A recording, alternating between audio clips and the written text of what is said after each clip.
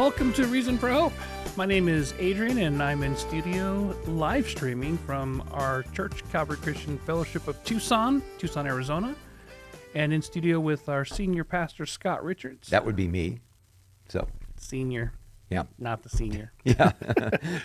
Junior. Yeah, there you go. Yeah. Junior. And for those of you who may be new, this is Reason for Hope. We are a weekday Bible answer program where we live stream right from our studio here in Tucson, Arizona, Calvary Christian Fellowship of Tucson. And we are here to answer your questions about the Bible, about the historic Christian faith, about how to defend the faith, is faith reasonable? You know, there's a time where people thought that faith meant checking your brain at the door or believing in what you know isn't true. That's what faith is. Well, that's not what faith is. It's not what the Hebrews believe faith was. It's not what Christians believe what faith is. So if you are a person of faith or a person curious about faith, chime in. You can join us on by email. You can just email us directly. If you have a question, a specific passage, or a doctrine of the Christian faith, how do I understand the Trinity? Can I really know that Jesus came back from the dead? I'd encourage you to do that. And you can email us directly, questionsforhope@gmail.com. That's all letters, no numbers, as you may see the logo from time to time with the number 4 there, but it's just questionsforhope@gmail.com. You can also check us out on Facebook. We live stream to Facebook and YouTube simultaneously, so you can just go to our Facebook page or go to Facebook and search for Calvary Christian Fellowship of Tucson, or go directly to going to our URL, which is facebook.com/CCF Tucson. Our YouTube channel, just go to YouTube, look for A Reason for Hope. You'll find us. And if you want to go directly to our channel, you can go to youtube.com/@A-Reason-for-Hope-546. And lastly, if you want to avoid social media platforms altogether and just want to watch the live stream, be able to ask questions, you can go straight to our website. That's calvarychristianfellowship.com, and then hit that Watch Live tab, and that's how you'll know you can catch us. We not only live stream this program, A Reason for Hope, weekdays, Monday through Friday, that is, 5 to 6 p.m. Mountain Standard Time, because we're in the mountains, and we're those strange folks that never change our clocks, but Mountain Standard Time. And loving it. And loving it, yes. Yeah. It's a thrill to not have to change our clocks. But you can watch all of our services there. So if you, again, all these platforms that I just mentioned, we have our Wednesday evening Oasis service, which we are currently going through the book of Ezekiel, and that's at 6:30 p.m. And of course, our Sunday morning services are 9 and 11 a.m. and we are currently going through the book of Acts. Now, when I say we are currently going through, that's because we teach verse by verse, chapter by chapter, book by book. So we teach through the Bible rather than whatever pet ideas we might have. So it's something. It keeps us off of our hobby horses, so to speak. It does. Yeah, I really appreciate that about our methodology and our approach to going through the entire counsel of God's Word.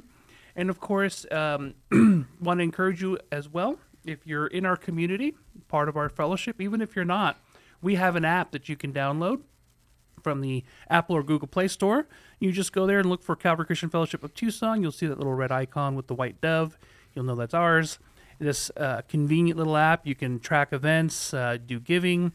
You have a nifty digital Bible, multiple translations. You can highlight and leave notes as you go through God's Word. You can go through the archive of our previous messages as we've gone through the books of the Bible.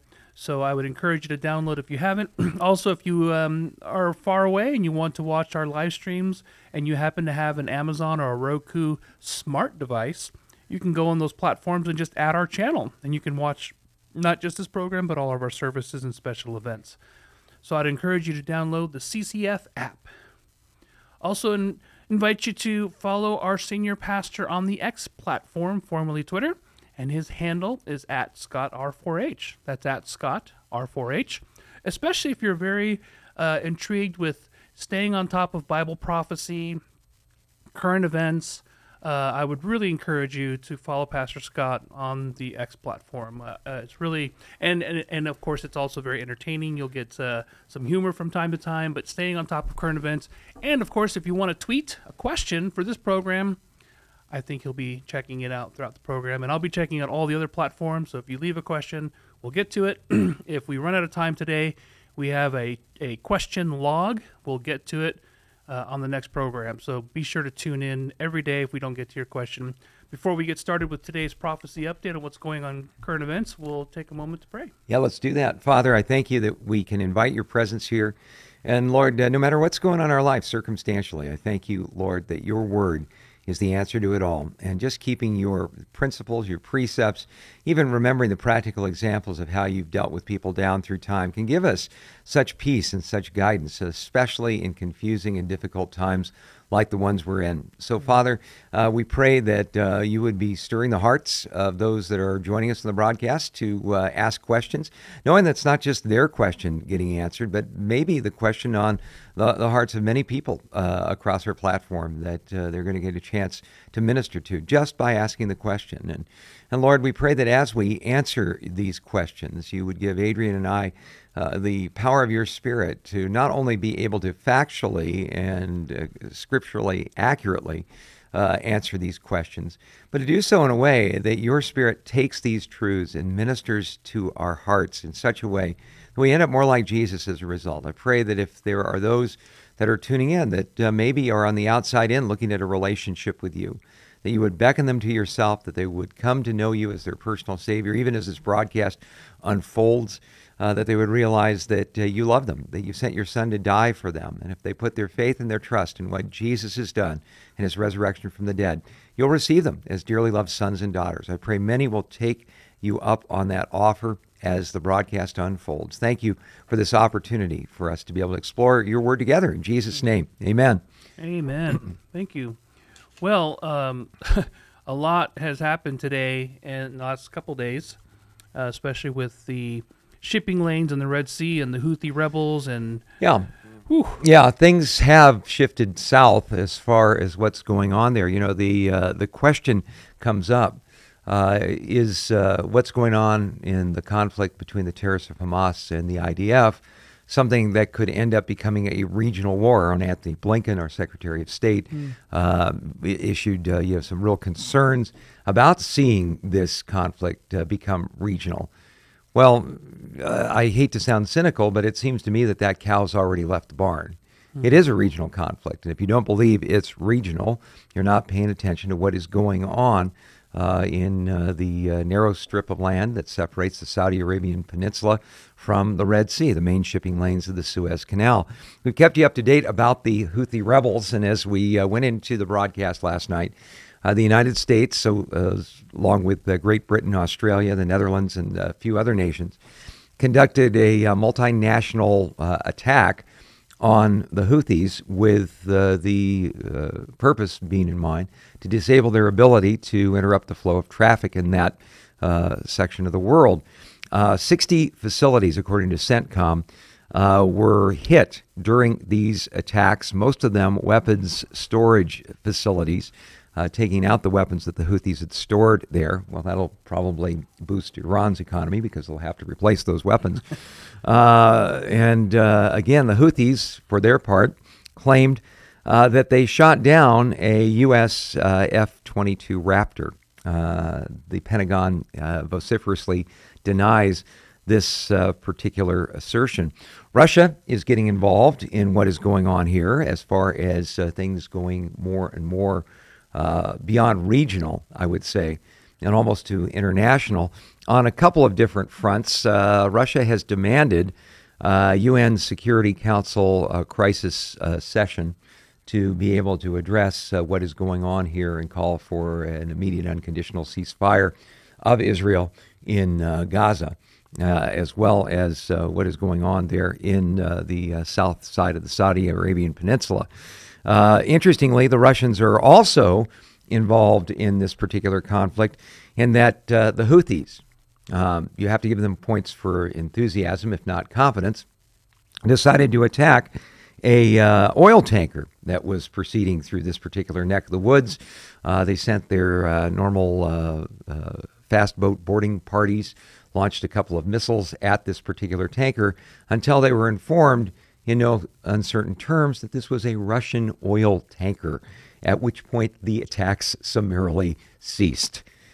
I'll tell you a little bit about who's playing who and on what side of things going on here.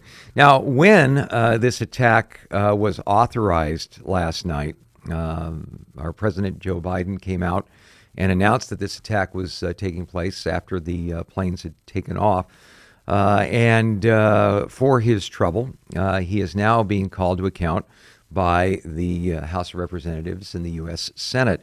Both sides of the aisle, in fact, more Democrats than Republicans, are calling out Joe Biden for this particular military effort because he did not secure congressional approval before authorizing the attack. Now, there's a debate that goes on as to whether the president does have the ability to unilaterally authorize such an attack without consulting with Congress. In fact, no less an experienced and trained practitioner of all things senatorial, Joe Biden himself called out Donald Trump for doing the same thing when the United States took out Qasem Soleimani with a drone strike in Iraq back in 2020. So it seems like the cows have kind of come back to the barn, and now they've left. So all of this is just to say, what we're seeing in essence is a couple of things. Jesus said that there would be wars and rumors of wars that directly would impact Israel, but would have worldwide implications. I think we are definitely seeing that, and if you're paying attention at home to what's going on in this region, well, I'm here to tell you this is a certified birth pain that Jesus warned about in Matthew 24. There's no two ways about it. Another interesting thing that is going on here is you've probably heard that at the International Court of Justice, Israel is being, singled out and cited for committing the war crime of genocide against Hamas in that particular region.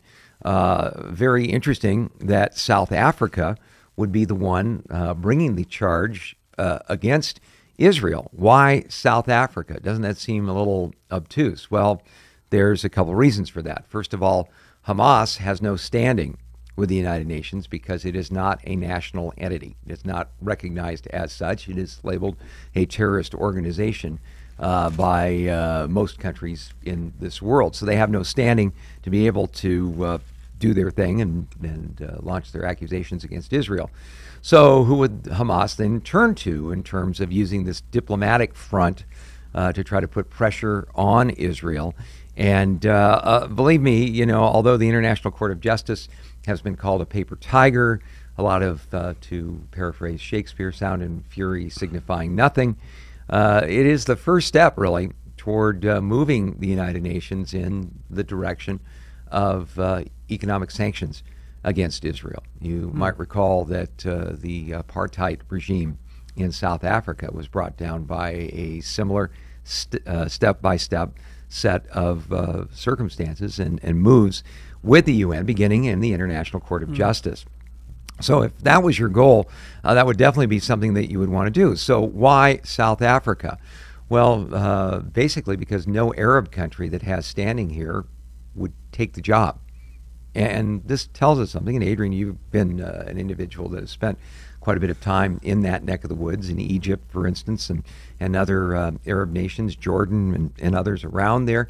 I would ask you, why does it seem like the Arab nations, which we would think would be completely in Hamas's corner here, seem to be, maintaining their distance from Hamas? Well, I don't know the answer to that question per se, but it would seem to me that, like when I was in Turkey, I had sensed that there was a huge desire to be part of the EU, part of that, and perhaps there's a desire for these Arab nations to have good relationships with Europe so that they'll take basically the rest of the world or the side, West in general, yeah, the West in general, and so that if you do something like what happened to the apartheid South Africa, then it's easier to join the big guys and get your work done, rather than joining the guys everyone perceives as, well, they're not our enemy, but we certainly can't endorse what they're doing. Okay, So- well, I guess the just to my question, if I can focus it down a little bit, is this: why is it when Gaza, for instance, has become this war zone, that the first thing that Egypt did was close the borders with tanks, and with the threat that if Israel facilitated any movement of Palestinians into Egypt, that they would declare war on Israel? Oh yeah, because every time one of these surrounding countries allows Palestinians to enter into their country, the country falls apart. There's one thing to have Islam, and then you have radical Islam, and for some reason, Hamas specifically, but Palestinians have a brand of hatred towards Jews, and not only that, but against their fellow Muslims who are of a different sect. They have just a level of hostility, and like that's what happened in Lebanon. Lebanon was a really great place until more and more Palestinians moved in, and all of a sudden now they're run by Hezbollah, which is the same kind of thinking that you have with Hamas. And so I would imagine that would be one reason why these other surrounding countries don't want to have anything to do with them, because they're too radical. Yeah, well, I think that's probably a big part of it. And, when we see South Africa being handed the baton, well, like, you go do it. You make the case against Israel. We're not going to do it. I think essentially many of these Arab nations, first of all, are as concerned about who is backing Hamas in Gaza as any other threat. Saudi Arabia certainly has no kind intentions towards Iran, who is the puppet master behind all of these things. And so when we see Arab nations tend to be Sunni Muslims, well, almost without exception. The groups that are allied with Iran tend to be Shiite Muslims, and as you said, the hatred that they have for the Jews is only exceeded by the hatred that they have towards another sect of Islam that they would consider to be apostate. And if my right-hand man, protege, all-around good guy, Sean, was here, he could probably elaborate on that and give you Quran chapter and surah and verse. But the interesting thing is this: South Africa has gone in there. They've made this case to the International Court of Justice. There is a commentary that is running in the Jerusalem Post by a writer by the name of Brooke Goldstein and another Gerald Filetti. They are legal experts who work for the Jerusalem Post. And the headline is very interesting. The International Court of Justice is illegitimate, but it is an existential threat to Israel. In other words, it's been said that diplomacy is war conducted by any other means. The first step has been this battle with guns and tanks and ammunition and bombs and so forth. But the second front that we're seeing here is entirely diplomatic. And I think you're going to see more and more of this going on as this conflict continues and as the fortunes of Hamas continue to decline, as Israel occupies and controls more and more of the Gaza Strip. Almost like a sacrificial lamb. Yeah. So I guess back to the original point and the highlight of this particular prophecy update, what we're seeing here, and again, my apologies to Anthony Blinken, is saying that we don't want this to become a regional conflict is kind of silly to me, because it is a regional conflict. To the north, you have Lebanon that is involved here. You have Syria now saber rattling as far as wanting to attack Israel. Again, militias in Syria controlled by Iran are about the business of attacking U.S. Military bases that have been set up in that particular region. The Prime Minister of Iraq has said that the time for the United States being in Iraq at all militarily has passed. They need to go.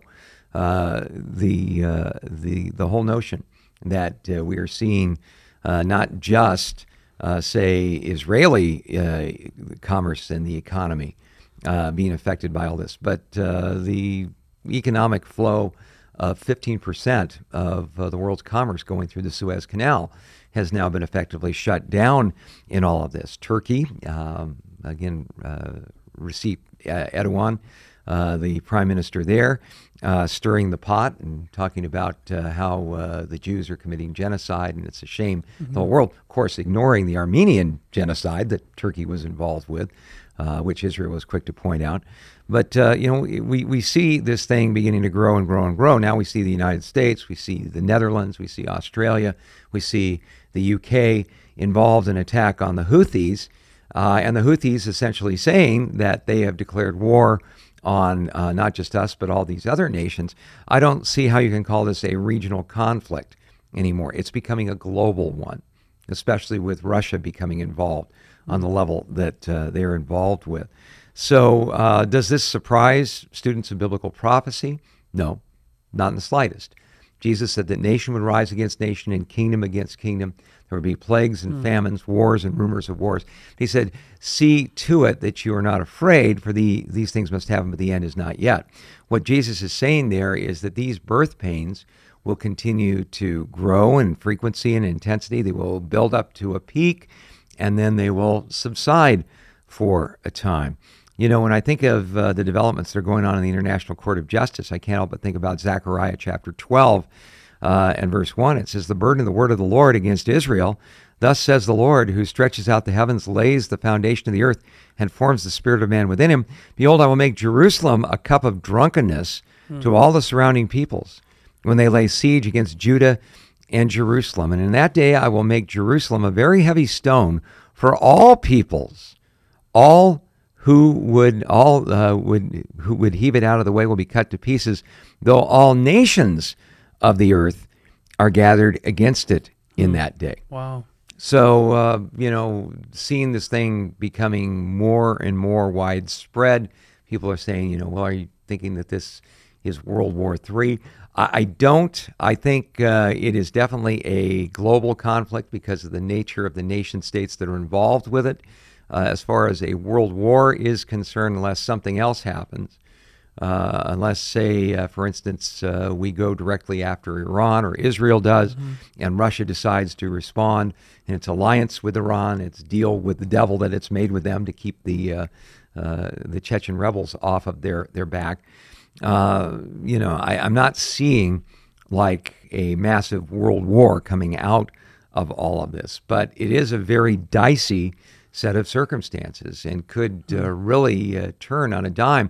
I thought it was fascinating that some of the more conservatives, I think it was Rand Paul, the senator from Tennessee, who said something to the effect that, going to war and being in favor of wars. I think he was criticizing Republican presidential candidate Nikki Haley when he was saying this. But he was essentially saying that, all of this warmongering, it's all just designed to line the coffers of the military-industrial complex. It's going to get worse and worse, and the United States shouldn't have anything to do with any of these wars. Another prominent Congressman, Thomas Massey, said the same thing on CNN earlier today. But what we're seeing is that is happening, whether we like it or not. I think at this stage we will see this build up to a fever pitch. But again, there were those who would say that this is all designed to satisfy the desires of those who want to feed the military-industrial complex by doing what the United States has always wanted to do, and that is attack Iran.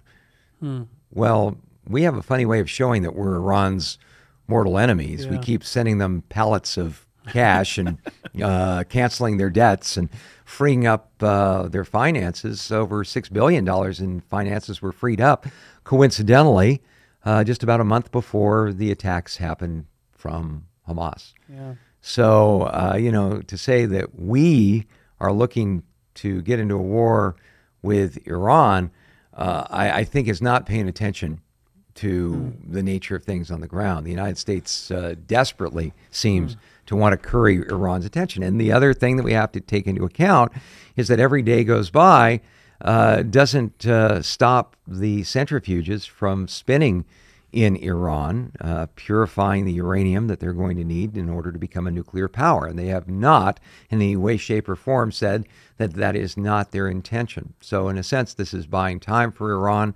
If Iran declares that they become a nuclear power, well, then we could see, Israel going into Iran. How Russia responds to all of that, we don't know. But we do know this, that all of this has been prophesied.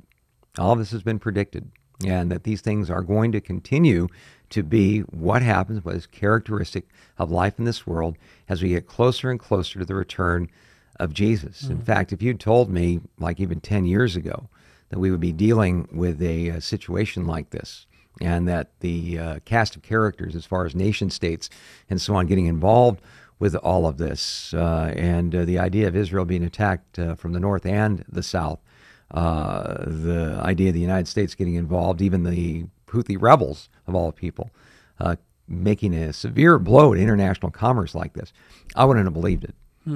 But here we are. So we need to be praying, again, for Israel. And by praying for Israel, just another quick update for you. Our friend Amir Sarfati posts this: a miracle on Shabbat evening. 3 Palestinian terrorists infiltrated into the Adora Jewish settlement near Hebron with the intent to massacre Jews. They were spotted on camera. IDF forces intercepted them and eliminated them. On their bodies were found an M16 assault rifle, 8 Molotov cocktails, an axe, pepper spray, flashlights, knives, and plenty of ammunition. But they were unable to complete their mission, so to speak. Again,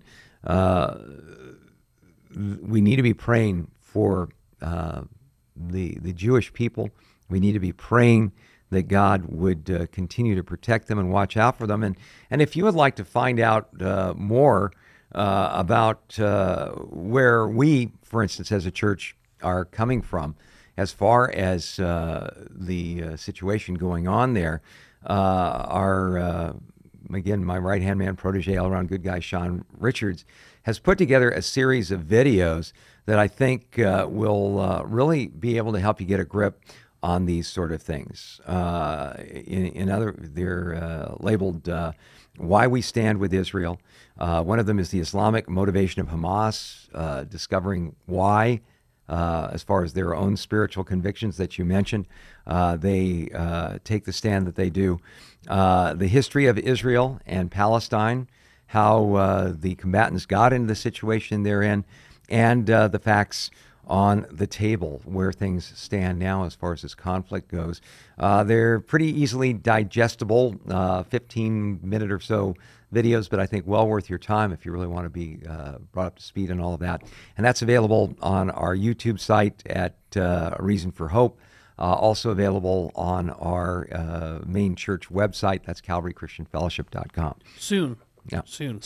Coming to Yeah. a site near you. I spoke out of turn. Yeah. But you're our IT guy, so you know better than me. It's my job, and I've been fixing and doing new pages and all this stuff, and I'm yet to do it. I'm determined to get them looking nice and pretty tonight, so check them out. But also, don't forget, Understanding Israel Conference coming up. Yes. January 19th through 20th. Registration is still available. We have seats, so I'd encourage you to go to our website, CalvaryChristianFellowship.com, and you'll see the banner, and click on it, and then you just hit this registration button, and you can register yourself and multiple people. So I'd encourage you to check that out.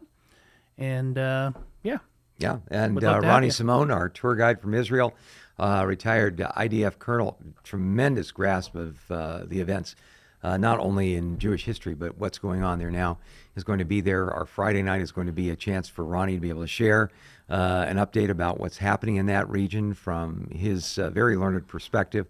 And then on Saturday, he is going to be conducting an Israel Comes to You tour where through the magic of the internet and audio visuals, he will be able to lead us on a tour of Israel, showing us the sites and being able to give his expert insight and analysis. And you will know not only Israel better as a result of all of this, you'll never look at your Bible the same way twice. It's really going to be something that I would highly recommend you be a part of.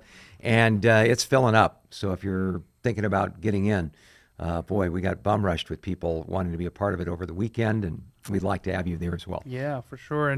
And that YouTube channel, again, is A Reason for Hope. It's at a reason for Hope 546 is the name of or the actual URL for our channel. And if you scroll down, if you go to the home and scroll down, you'll see here on the top Islamic motivation of Hamas, history of Israel, facts on the table. Those are the videos that Pastor Scott was describing of why we stand with Israel. So I'd encourage you to check some of those out. You can go through. Of course, we archive all our Reason for Hope as well as our services. So Sean's really on top of our YouTube channel, making sure that great excerpts are taken out and put it there. So, and if you could pray for him, he's feeling pretty gross. He's caught a bug that's been flying around, a pretty nasty one. So he's been down for the count. So you could pray for his recovery. We'd really appreciate it. Yeah. One other thing I would say is fellow has created somewhat of a stir on the internet. He says his name is Mohammed. That's his internet handle on the X platform. He said, I advise Americans and British people to familiarize themselves with some point about the Yemeni fighters, Houthis, before rushing into anything. And he says they don't follow your movies and TV shows at all. They're not bothered by your media or social distractions. Psychological warfare is useless against them. They're natural-born fighters, really, no kidding. Their life goal since childhood has been to fight America. Their last will and testament passed down from their ancestors is to liberate Palestine. They have at least 4 to 5 wars of military experience in various terrains. Their poets passionately glorify war more than any love, flirtation, or romance poetry. They all obey their leader with absolute obedience. Their only fear is the punishment and wrath of Allah if they fail to support the people of Palestine and backtrack on their support. They love death as much as you love life, if not more. In any confrontation they engage in, I won't explain these words, you will come to know, understand, and feel them more when facing them. Now, I thought that was fascinating because the comments on this included this. Yes, the Houthis also microwave their food for an extra minute and then grab the plate with their bare hands. Oh, wow. They just like a good Shia Muslim. And they just kept going on. Things about they have been known to walk across rooms with barefoot with Legos in them in the middle of the night and not wince. But my favorite one was they've watched Cats the musical, the movie, 10 times back to back every night for a week, and it didn't faze them. Wow. So they're tough hombres, I guess. Yeah, that's what makes a lot of the reason why Shias are supporting Hamas, obviously their hatred for Israel, but it's what makes Iran, Hezbollah, and the Houthi militia groups, the political groups, is so dangerous is because, well, Iran did this. They don't care about the lives of their children. They'll put AK-47s in their hands. They did that when they fought Iraq. The Houthis have this militaristic way of life. And these are the ones that followed the Shia Muslims, which are Sunnis, are 80% of the Muslim population, the world population. So of all the Muslims in the world, 80% are Sunnis. The Shias are following the sort of the political lineage of Islam, whereas the Sunnis are believe in the descendants of Muhammad directly as the heads of the future of Islam. Right. But for some reason, that I've not been able to really understand is why the Shias tend to be so militaristic, more so than Sunnis do. And it's just terrifying. Yeah, well, certainly that has been their lifestyle. But again, when you're taught knee high to a grasshopper, that the only hope of salvation that you have with any certainty is dying in jihad, you're going to probably grow up pretty militaristic. That's going to be something that's going to affect the way you look at life. But Something I'll have to ask Sean. yeah, when Sean comes back, we can certainly do this. On the Mossad site, satirical yet awesome is how they build themselves. They had these comments on the Houthis. It says they brush their teeth with cement, they eat Pop Rocks and wash it down with Coke. They sneeze without closing their eyes. So, wow, yeah, they're tough hombres. But and but isn't if all you go ahead, isn't Jordan have not a segment, but where all do the Houthis reside? In Yemen. In Yemen is primarily, but are they? Is there movement in other countries as well, or is it? No, it's pretty much restricted to Yemen, and there's been a civil war that has been going on in Yemen for years and years, and we've heard about famines going on in Yemen, largely because of the civil war that's happening there. And so you have the constituted government, and then you have what are called the Houthi rebels, the ones that don't feel like the government is quite Islamic enough for their taste and want to take over. So this is the Taliban of yeah, Yemen. yeah, Wow. yeah. That's basically what it comes down to. Well, thank you for the update, Scott, and really appreciate just keeping up the tabs. It's better than going and digging through the news, that's for sure. Yeah, yeah. Well, let's get to the questions. Mike wanted to know, Mike Hill, thanks for being such a consistent listener, and thank you for all your great questions. Mike asks, I heard a sermon saying you can't lose your salvation, but you can forfeit it by walking away or rejecting it. Is this an example of what the Bible refers to as apostasy? Well, that's a very interesting question, Mike, and it's certainly one that has eaten up quite a bit of my time in terms of discussion and debate and late-night bowl sessions and things along this line. And really what it comes down to is this. If a person asks the question, okay, can I lose my salvation? We need to ask a question. Okay, where is the line where someone who is genuinely saved loses it? Absolutely loses his salvation. God removes the Holy Spirit from them, de-chooses them, if you will, Unseals, reneges on the adoption, and so on. Where do you cross that line? Well, when the conversation comes up, and I've had more than a few, and you probably have as well, Adrian, some people will say, well, if someone gets involved in a particularly heinous area of sin and doesn't repent, then they've crossed that line. Well, that's an interesting theory. But in the book of 1 Corinthians, chapter 5, we are told that there was an individual in the church at Corinth who was involved in a sexual relationship with his own mother, and that the church hadn't done anything about it, but kind of gotten boastful about it. See how gracious and how cosmopolitan and liberal we are, and so on. And Paul just said, you haven't mourned, but I'll tell you what, I'm going to turn this guy over to Satan for the destruction of his flesh, that his spirit might be saved in the day of Christ Jesus. Well, that's a pretty gross and heinous sin. I'm not sure there are any more kind of sins that peg the ew meter more than that one.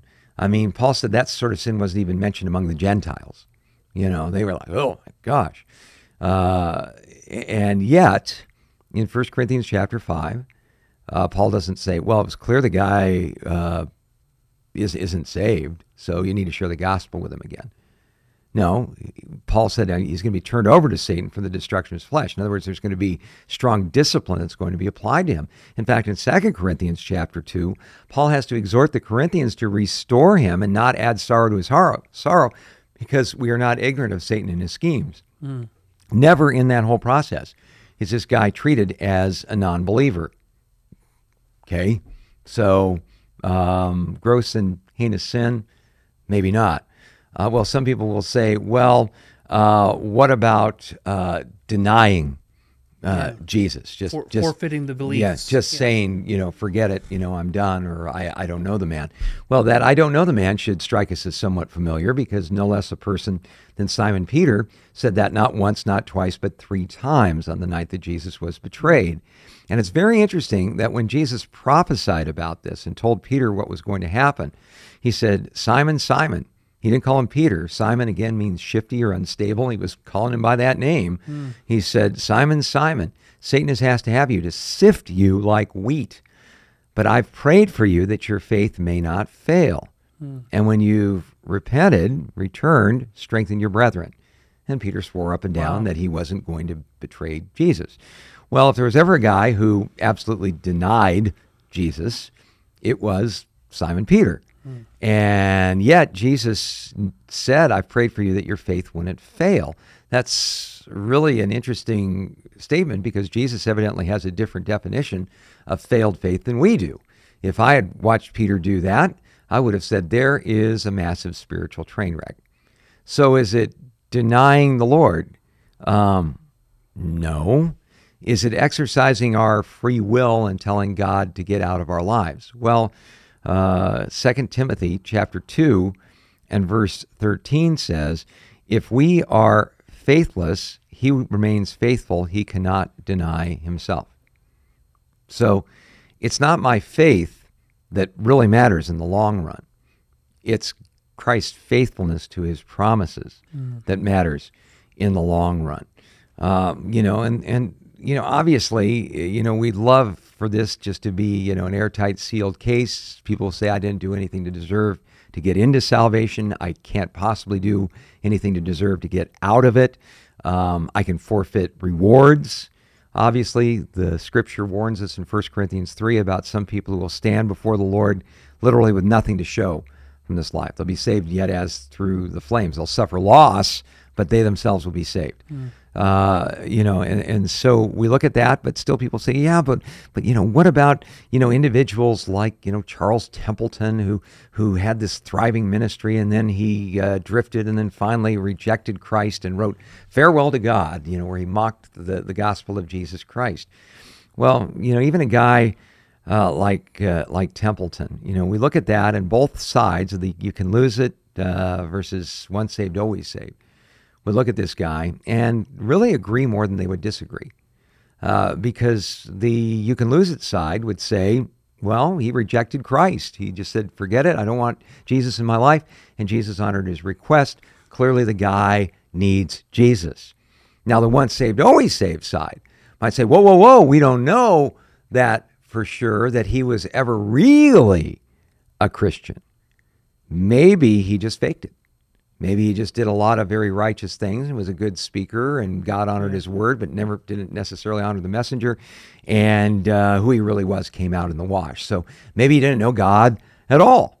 That guy really needs Jesus. Now, do you understand why both sides are coming to the same conclusion? Yeah. They look at a guy like that and they'd say, he needs Jesus. You see, and when we get involved in ministering to people in these sets of circumstances, there's 2 things I want to avoid. First of all, I don't want to put myself in a place where I think I'm the judge of all the earth, because I'm not. God looks on the heart. But the second thing that I don't want to do is I don't want to give false assurance to somebody who really needs to get right with God. I want to say, oh, don't worry about it. You're fine. You're fine. Don't worry about this, gross moral thing you've got going on in your life. Obviously, with the guy in Corinth, God wanted to deal with it and deal with it severely. Yeah. I don't think we do people any favors in our day and age when we see people who are living to stimulate their nerve endings or define themselves by the practice of their sexuality and say, oh yeah, I'm sure you're fine because you go to church or you say the right things. If you belong to the Lord, he's going to discipline you. And that guy in Corinth is a great example of just how seriously God takes that. So don't get me wrong, that I don't want to give false assurance to somebody who definitely needs Christ, but neither do I want to rob of any assurance someone that just might have, a really tender conscience or is just really frail in their understanding of what the faith is all about, and so... And write them off. Yeah, so I guess, Mike, to get back to the essence of what your question is all about. Is there a place where you can lose it? Is it once saved, always saved? The best, most practical answer to that whole issue that I've ever heard is this. It was something that Chuck Smith said. Speaking about Jesus, talking about the vine and the branches, that every vine that doesn't produce, he cuts off, casts in the fire, they're burned. But if my word abides in you and you abide in me, you'll bear much fruit, and your fruit will remain, so you'll show to be my disciples. What Chuck would say is this. He said, I believe in the eternal security of those who abide in a living relationship with Jesus.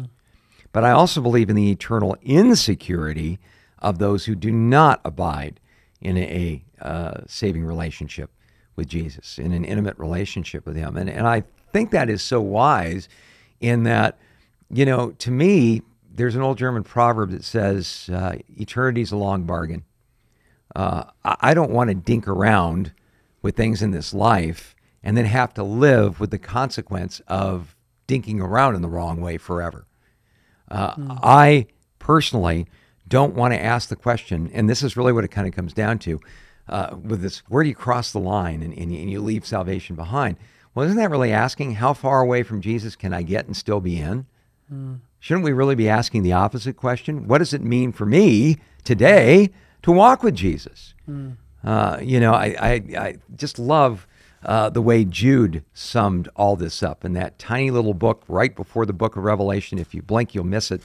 But I love what he said about this. In verse 20, Jude only has one chapter. He says, but you, beloved, building yourselves up on your most holy faith, praying in the Holy Spirit, keep yourselves in the love of God, looking for the mercy of our Lord Jesus Christ unto eternal life.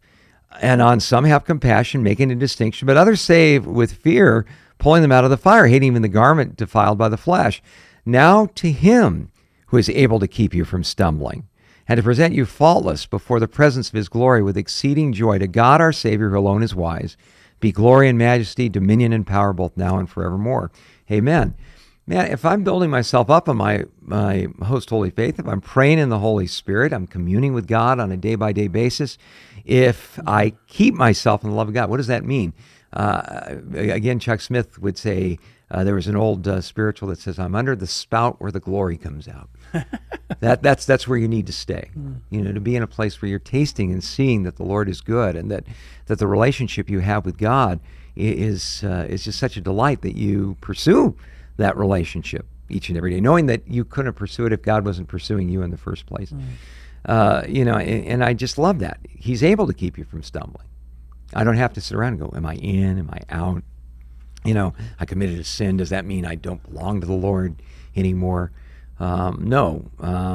He who began a good work in you will be faithful to complete it till the day of Christ Jesus. Philippians 1:6. Yeah, it's not my faith. It's his faithfulness that ultimately matters. But he does give me the choice. Can I enjoy a relationship with him today? Yes. Can I live a fruitful life for his glory today? Yes. Can I be able to navigate even the greatest challenges of life by keeping myself in his word? Yes. Why would I want to turn my back on these sort of things? Great. And I love the way you balance that out, but because I often try to think of it in theological terms. Well, what's the theology of the soteriological truths the Bible's trying to communicate? And then there's those questionable areas where like, gosh, I'm not really sure.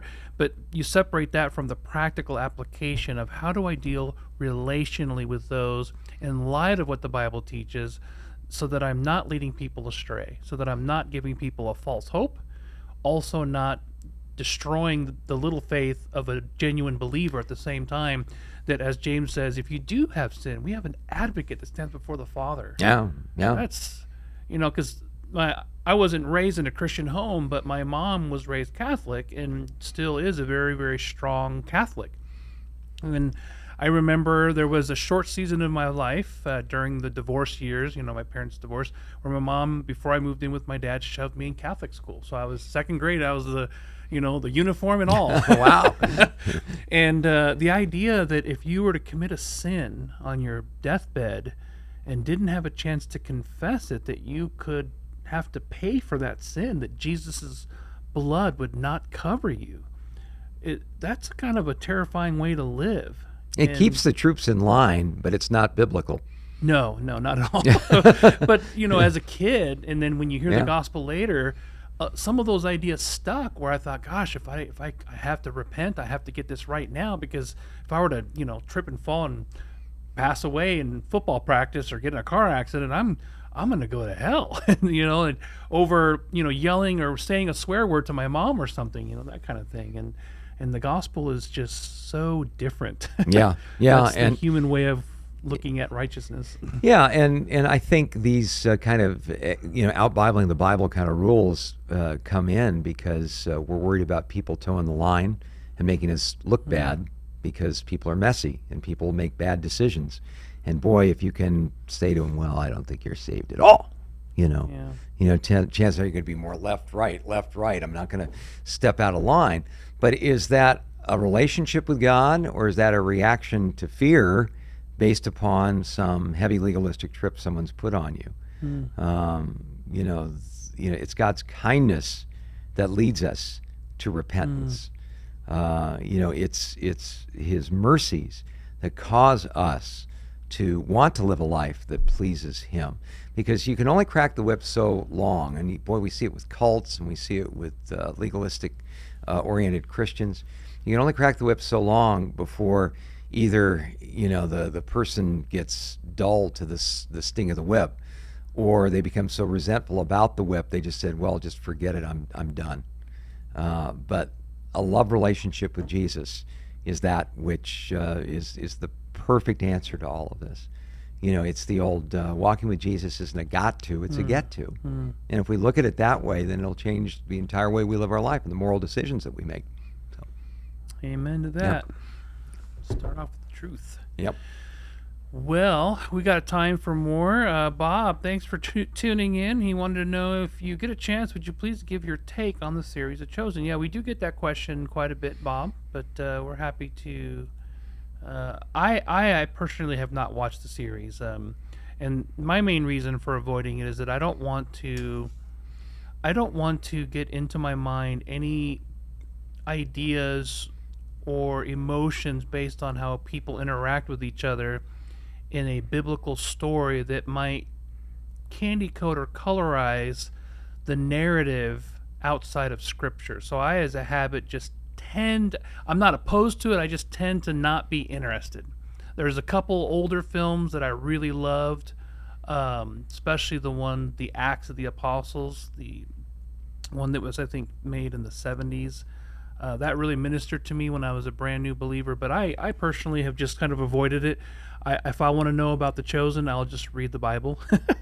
But that's just kind of my attitude. How about you, Pastor Scott? Well, there's some definite concerns about the Chosen. Dallas Jenkins, the producer, collaborated with some individuals that are part of the Mormon Church. In fact, the distributor, the Shore VidAngel, was founded by two Mormons. There are some statements that Dallas Jenkins has made in the past that seem to embrace Mormons as full-fledged brothers and sisters in Christ. The big question we need to ask is this then a Mormon show? To date, it doesn't seem like there's a smoking gun as far as some kind of Mormon theology that has been taught within the show. But I would say with these individuals who are behind it, I would definitely keep my eyes open. There's also another big dust-up when a number of, there was a fellow, I guess, who was working in the production who had a LGBTQ rainbow flag on his camera, and people were saying, we can't support this. And a number of the cast said, no, we stand with this guy and we want him to be here, and these people are just bigots, and if you are prejudiced against LGBTQ people, we don't want you watching our show. And that created a big dust-up as well. And, it seems like the fire got put out in that these are actors, they are paid actors. Once again, the content of the series seems to be what people want to focus on. Having said that, There are areas of content within the show that are dramatic license, obviously, and are somewhat troubling. A segment where Jesus was going to give the Sermon on the Mount and kind of ran it by the disciples and asked for their input on it, like he needed some corrections or focus grouping it. I think it's a little much. So, I guess what I would say is this. Is there any Mormon theology directly taught in The Chosen? None that I've seen. Well, and he did respond to that. The controversial stuff, I did go and watch his replies to that. He said, I'm not a Mormon. Right. We're not Mormons. But there are Mormon cast members or people who are part of the Mormon church who are part of the production program. staff. Yeah. That was all I heard, though. That's all I heard him say. But I guess what it would come down to is this. Why are you watching it? If you find it entertaining, that's great. You can obviously find some other more destructive forms of entertainment that you can allow in your mind. I've run into people in our church who just say, it just really has helped me in terms of my relationship with God. I feel closer to Him as a result of watching this. The Bible seems more vivid to me. Passages seem more clear. If that's what you're getting out of it, knock yourself out. But I would be very, very careful, on a couple of levels. I think it's really interesting that in the gospel accounts, Jesus is never described physically, ever. Right. And there's a reason for that. Jesus is God in human flesh. And what makes Jesus special isn't necessarily how he looked, what his hair color was, the way he would smile at somebody, this sort of thing. It was the fact that he's God in human flesh. He is the perfect representation of the unseen God, and is God, very God in human flesh. And because of that, I think the New Testament writers were very careful about, say, tripping over the idea of making a graven image, if you will, of who God is.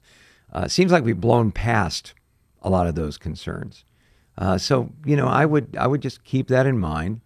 And, I would say that if you find it kind of aggravating or eye-rolling, don't watch it.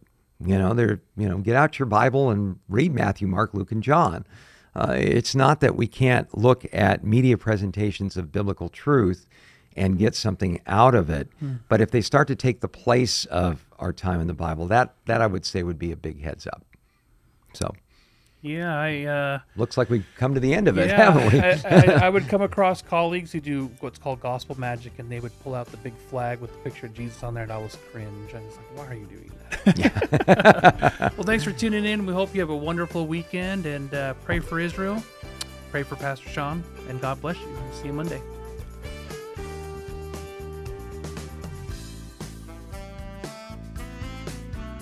You've been listening to A Reason for Hope.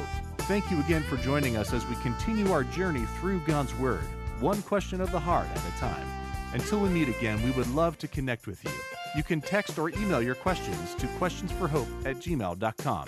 You can also find out more about our ministry at calvarychristianfellowship.com. And be sure to join us next time on A Reason for Hope. A Reason for Hope is an outreach ministry of Calvary Christian Fellowship in Tucson, Arizona.